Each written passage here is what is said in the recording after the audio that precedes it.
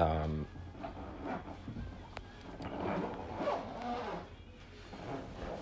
in our travel through the sermon so far, Jesus has talked about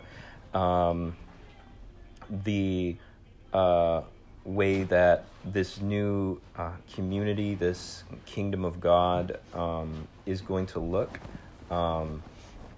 As we looked at the Beatitudes and how these people that come to God through Jesus, enter the kingdom, will then become salt and light.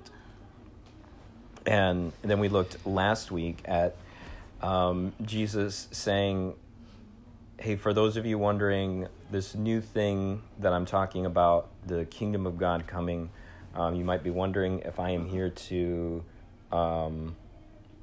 throw away, abolish the law and the prophets. And he says, no, what I'm doing is actually the fulfillment of everything that they have been pointing towards, that they have been talking about.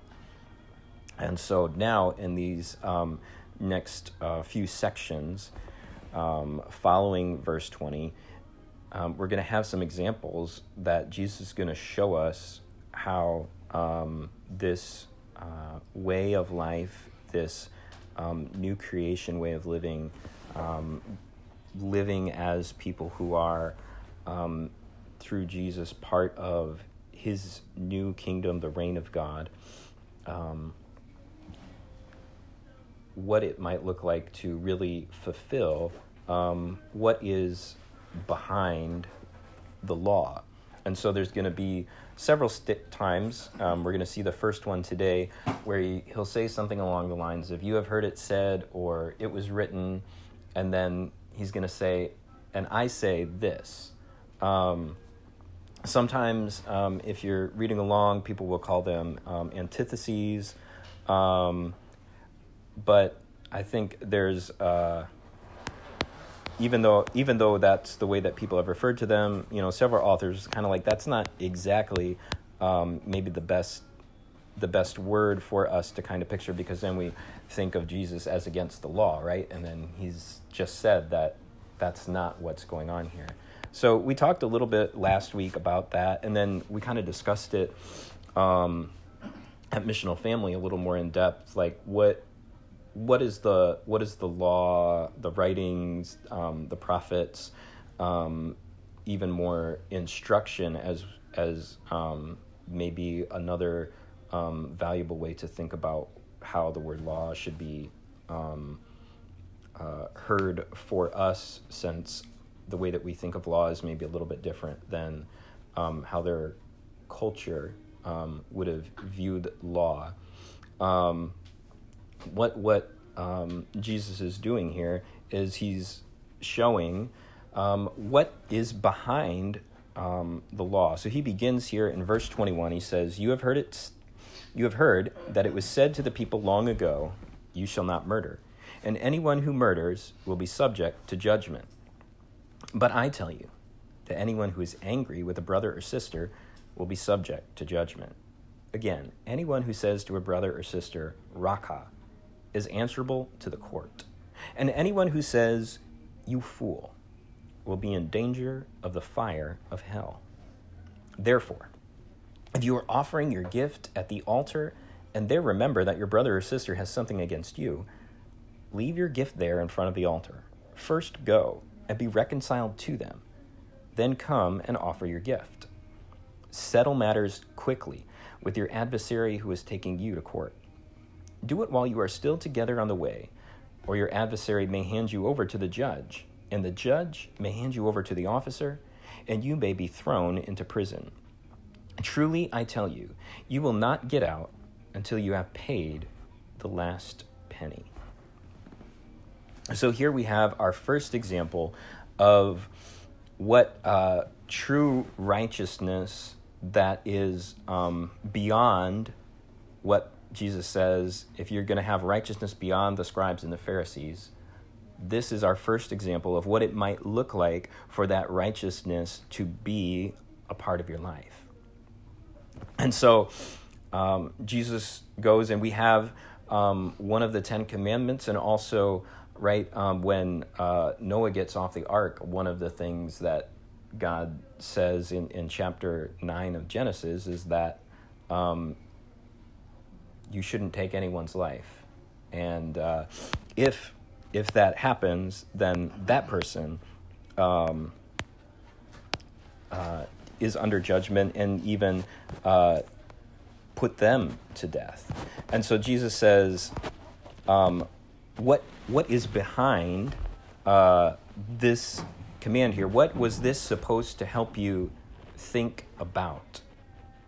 And so Jesus says that murder, anger, and contempt each come from the same place, and they put us in the same bondage.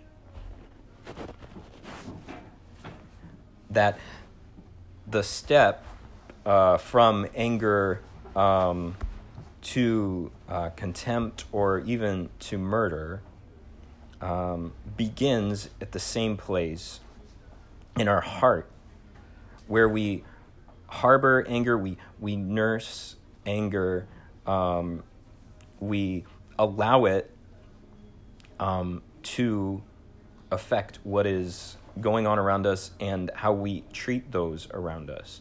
One of the themes, right, of the sermon is that the unseen affects the seen, not the like pastoral scene kind of thing, but like the scene, right? God says, Jesus is talking about in chapter 6 about don't do this to be seen, but your Father who sees in secret is gonna know what's going on and reward you. That this unseen kingdom that's not of this world is invading the hearts and lives of the people that are coming to Jesus, and because of that, they're going to look differently, and it's going to actually change the way that they live, and they'll become salt, they'll become light, and their good deeds will affect those around them and allow them to glorify God. But Jesus is saying the point wasn't just so that you would have a bunch of people who didn't murder each other and call that righteousness, right? If that was the very minimal level that God required of his people, then that wouldn't be very hard for people to keep. And so, yeah, sure, if you're a scribe or a Pharisee, you can say, yeah, I've kept this and I haven't murdered anybody, right? I have kept the law in this area. And Jesus says, no, if you're angry with someone, if you are at a point of demeaning them in your speech, and the way that you look and think about them, that is part of the same pattern of how you view other people who are made in the image of God. And so the question is, what does it look like to treat someone as an image bearer? And Jesus says it's not just like, okay, you don't murder. You don't murder because they're made in the image of God. But if they're made in the image of God, shouldn't that make you think that, wow, murder is just like the baseline? Not killing people is where we start. And then we think about the ways that, okay, so if murder's not okay, is physical violence okay? Well, surely not. If physical violence isn't okay, is verbal violence or social violence, the way that we can use our words or actions, our thoughts to kill the dreams of someone, or end relationships, banish people, break down communities, if we don't consider the immense worth of human beings and treat them accordingly. So Jesus is saying, beyond like just the basics of not murdering, this teaching and instruction was supposed to make you think about what another person who God has created their worth, their value, and therefore, if you are harboring anger toward them, if you are in those moments of rage, letting that control you, you are following in the same pattern, the same system, the same, what do you call it? A circle of retribution that leads to anger, that leads to violence, and that's not the way of the kingdom. The way of the kingdom says, I don't have to be in bondage to anger. When it comes, there is another way of living, because anger and contempt will lead us to the same place as murder does, in terms of danger of judgment and how it will affect our relationships here in the present. And so that's what his examples are. And again, Jesus is here giving expanded teaching, new instruction. But again, these are not laws to be followed to the letter in the same way, because if we follow what Jesus says in verses 23 through 26, we could follow those exactly and then find ways to get around anger or to get around and still harm one another. Jesus is giving us these examples as a way to expand our imagination of how we should treat one another and how we can fight against the way that anger and harboring anger in our hearts will cause the breakdown of relationships among even those who would call themselves brothers and sisters, family, spiritual family even of the kingdom of heaven. And so he says, therefore, if you are offering your gift at the altar and they remember that your brother or sister has something against you, leave your gift there in front of the altar. First go and be reconciled to them. Then come and offer your gift. And so the principle here, Jesus is saying that reconciliation is more important than ritual, right? And so this is something we talked about a little bit as we talked about what the purpose of the law was, what fulfilling the law meant, right? That God desires mercy, not sacrifice, that he wants justice to flow. And then, then all your sacrifices, your fasting, all of those things would be accepted. And this is what the prophets are talking about. And so Jesus says the most important thing is that you are in right relationship with me. And when you are in right relationship with me, you will seek to be in right relationship with one another. You will be peacemakers. You will be merciful. You will pray, as we get to the Lord's Prayer, that we would be forgiven as we forgive others, as we seek to be people who are reconciled, right? Paul talks about this in Corinthians, that it's the gospel of reconciliation. We have been reconciled to Christ, and so he is reconciling everything to himself, and so we encourage others to be reconciled to Christ and to be reconciled to one another.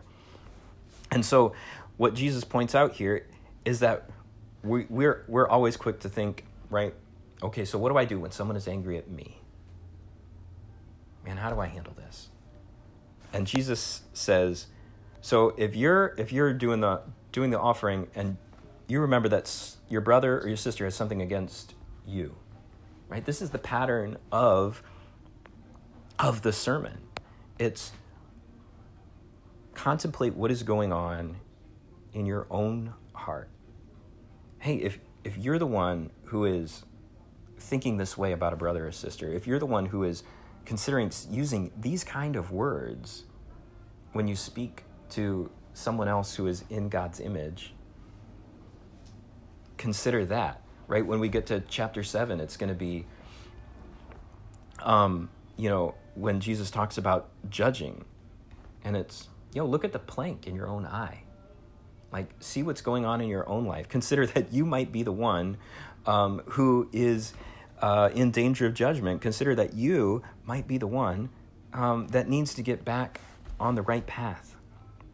And so if they have something against you, Jesus said, if you realize that and you're living in the kingdom, you're going to recognize that you have a responsibility to make things right.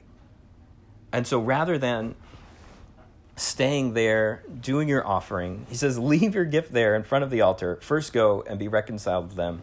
Then come and offer your gift. And I was listening to a podcast where they were discussing this verse, and the guy's name was Mike Erie, and he was saying, like, where Jesus is here in Galilee, it's like 3 days from Jerusalem. And so if these people were to take this, seriously as the example, it's like, hey, you're in Jerusalem, you've traveled all the way there. These are the poor people. So you've spent a good deal of what you own to get there, to be able to buy whatever you can afford for the sacrifice. And you're there and you realize, oh no. Jesus saying, like, hey, so you tell the priest, yeah, I'll be back in 6 days because I got to go home. I got to go make things right. And then I'll be back and offer the thing. This isn't like Jesus isn't presenting a formula for how we're supposed to make things right. Jesus is saying, this is the most important thing that you would be doing in terms of your worship to God. You're at the temple. You're going to give an offering. And he says, if you are not right with your brother or sister, like, that's not important at all in the moment. The most important thing for you is to say, God has made it possible for me to be right with him. And because of that, I can be right. And I don't have to give into the pattern of allowing this relationship to be broken. Just like God came to me, I can go to them. He says, so it's like a hyperbolic example, right? Where Jesus is saying something that expands the imagination of his listeners. Like when he said, how many times am I supposed to forgive? 70 times 7. It wasn't that you're supposed to follow, okay, 490, we're done. It's like, how many times am I supposed to forgive? Yes. Or the Good Samaritan. He wasn't saying, this is how you can figure out who is your neighbor, right? He gets to the end and he asks, so who was a neighbor? And you're like, oh shoot, I have to be a neighbor all the time. What does that look like? And so Jesus is saying here, man, the most important thing that you could think about in terms of that you would be able to do, offering your gift at the altar. You aren't going to be offering other people's gifts because you're not, a priest. You're just a regular person. The most important thing that you could be doing in the most sacred place in terms of how you would think about coming to God, recognize that if you realize in there that you've done something, you need to go make it right and make restitution.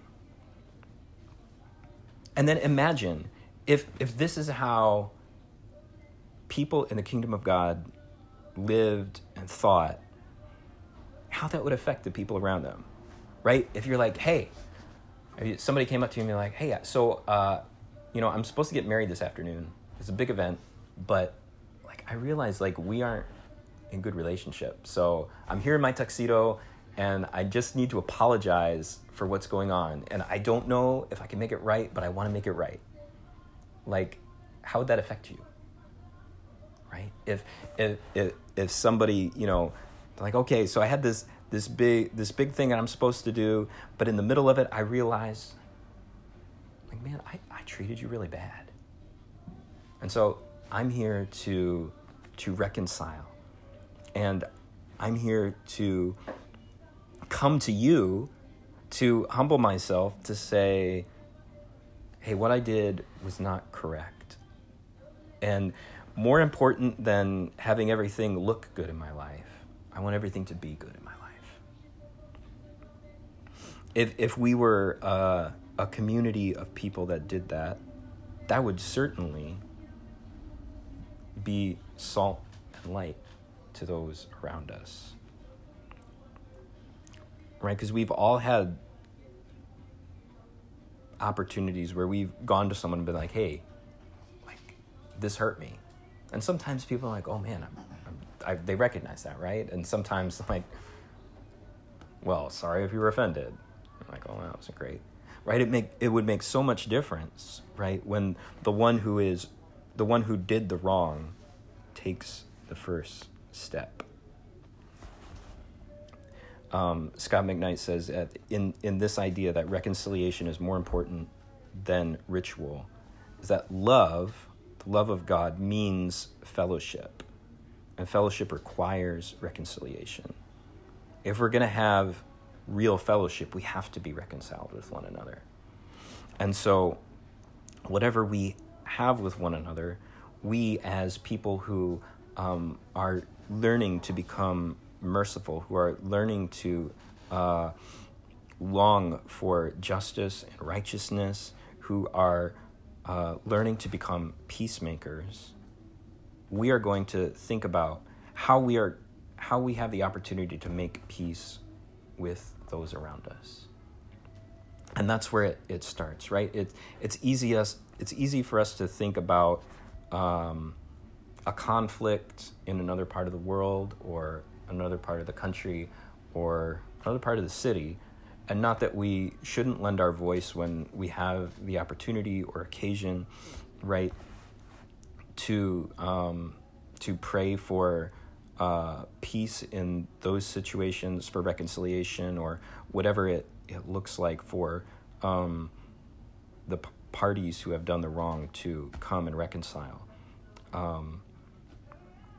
But if we begin where we are with our neighbors, with our brother and sister who we may have wronged, then, right, we're going to be able to build out from that. Because if we don't have to worry about what's going on in here because we're reconciled, if we don't have to worry about what's going on in here because we're dealing with our anger in the correct way, then that gives us so much more space to be able to step out into issues with our neighbors or in our community or wherever else, and not be like, man, well, I've got so much anger going on within my own community or within my own house or within this apartment or this job or wherever it is, and say, well, now I've got to get involved in this other situation of peacemaking or whatever it is.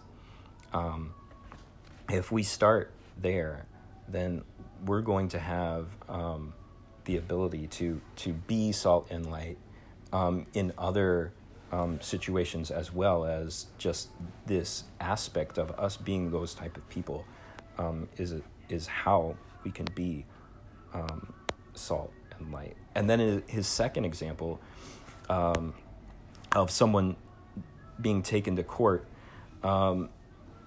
Jesus encourages us to settle things by kingdom principles, or we'll be in danger of earthly systems. Right? So he says, settle matters quickly with your adversary who's taking you to court. Do it while you are still together on the way, or your adversary may hand you over to the judge, and the judge may hand you over to the officer, and you may be thrown into prison.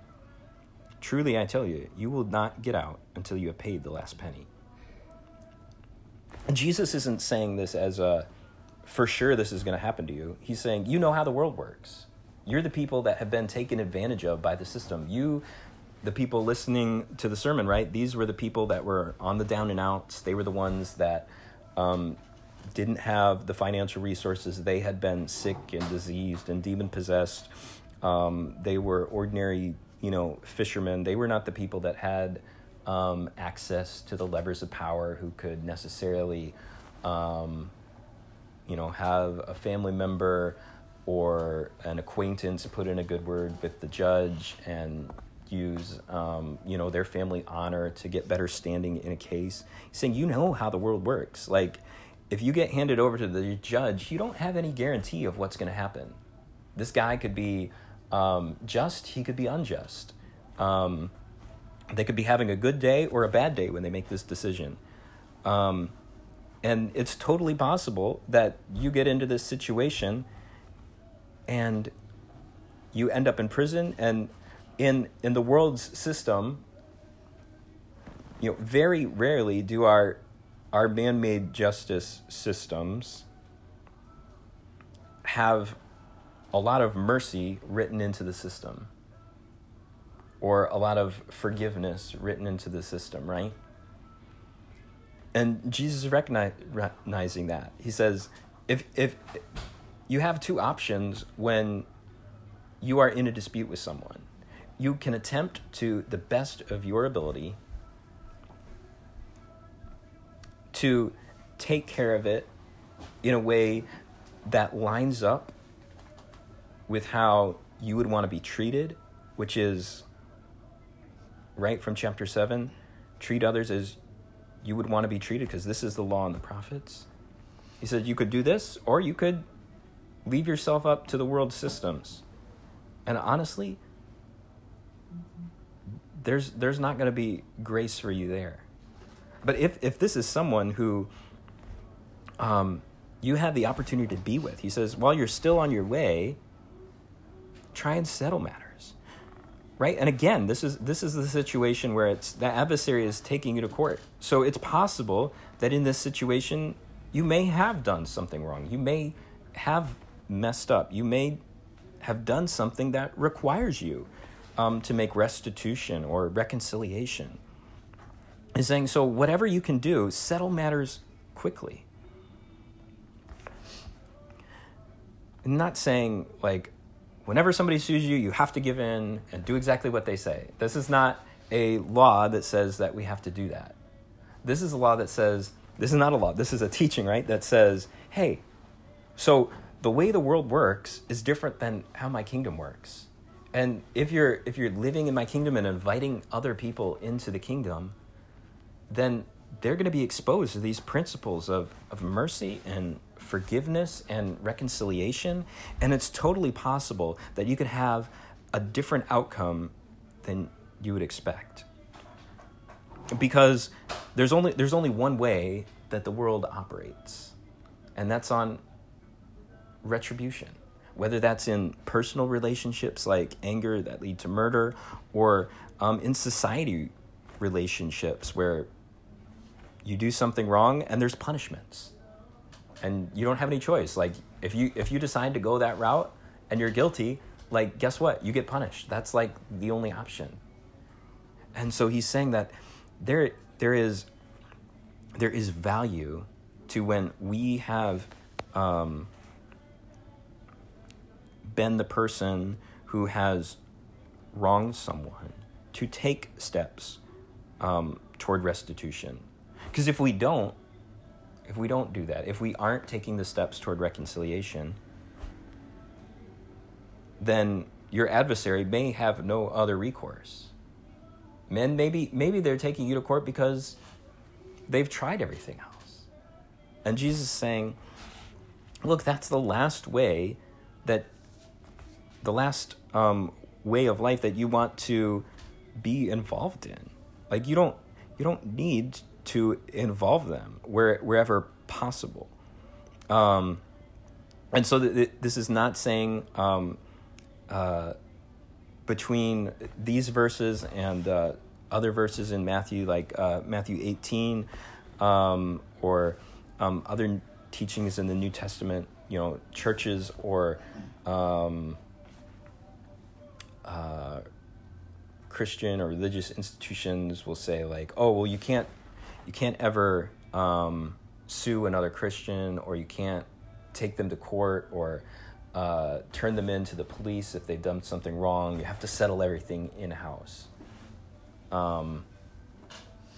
If that's what someone is teaching, then that's probably a hint that maybe you should leave. Right? If if someone comes to us about some issue of whatever it is, crime or abuse or whatever, of course we want to reconcile with that person, but that does not mean that we ignore the consequences of what they have done. So that to say, this is a again, not you have to do this in every situation. This is when you're the one that is being taken to court, there may be a way for you to respond in a way that takes positive steps towards reconciliation, towards restitution, that will change the outcome of the relationship and the outcome of where you end up. So Jesus here is saying, not that these are rules that we have to follow, because if we do that, then we're still living in the same pattern of what he has come to fulfill. To say that's not how you live. It's not just that you don't murder people. It's not just that you never say "you fool" to someone. It's not that you never do these things, but that you recognize that is not how you continue relationships, maintain relationships, live in relationship. That when you recognize those signs in your own heart, because we know that there is, God is described as angry about certain things in Scripture. That anger about injustice is not incorrect, and that in the moment, anger is this idea that just our desire or our will or our autonomy or power has been challenged or limited or crossed, and then we need to consider then, am I angry because I wanted to do something that I was told I couldn't do because I was unhelpful or hurtful to someone else? Am I angry because I have been harmed or violated? Whatever the conclusion of that is, we are told to consider our anger, and that there is a different way to deal with that. That we, as people who are part of the kingdom of God, live like it and make reconciliation and right relationship with God and with others the point of all that we do. And so we consider that at the center of how we respond to anger, how we respond to harm or hurt, and how we respond when we realize and when we are given the opportunity to see that we have been the ones that have been looking, considering, and even acting and speaking out of anger or wrath or malice, right? And Paul says in Ephesians chapter 4, hey, whatever anger or wrath or slander or malice, we put them away and we forgive as God in Christ has forgiven us. And thereby, right, there's the division right there, the chapter division for us, but then beginning in chapter 5, right, this is how you can live in peace. So the point is that there's a new way of relating to people. There's a way that breaks the systems and thoughts and patterns that sin has put the world in. And we, as people that are living under the reign of God, can learn to walk and live in that path and thereby experience the blessings that Jesus has promised are available to those who walk in that way as peacemakers, as the merciful, as those who are willing even to be persecuted for attempting to make peace. Because we're not always going to have the perfect outcome. It doesn't say here that you're always, if you follow this pattern, you're always going to get the perfect reconciliation, or that you're always going to have the perfect peace in every relationship.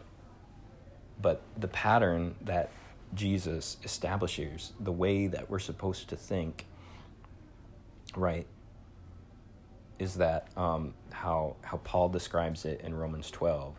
So far as it depends on you, be at peace with everyone. And so Jesus says, so far as it depends on you, hey, you leave your gift there at the altar. You go and do it. You go and reconcile. Whatever happens, that's okay. Whether you have the blessing of peace, whether you face persecution from someone in that situation, whatever it is, the correct thing to do is the correct thing to do. The right way to think about others as, how do I honor someone in relationship in light of the fact that God has created them, doesn't change for us. And so Jesus is saying this in terms of not just don't murder people, but consider where your anger leads. Consider that you were created to be in perfect relationship with one another and with me. And that is the fullness, the fulfillment of this law. And that is what I want for you and what I'm offering you as you come into my kingdom. We come and we are able to do that because of what Jesus did in modeling this for us. Even though he had done no wrong, he was the one that came to earth. He was the one that when we were still sinners, Christ died for us. When we were enemies, he loved us and gave himself for us so that we could be reconciled. And so that is the example that we follow, and because of his resurrection and defeat of the powers of sin and death and destruction and these cycles of retribution of anger and everything, his resurrection gives us the power to walk in newness of life in this area and all the other ones that Jesus is going to continue to talk about.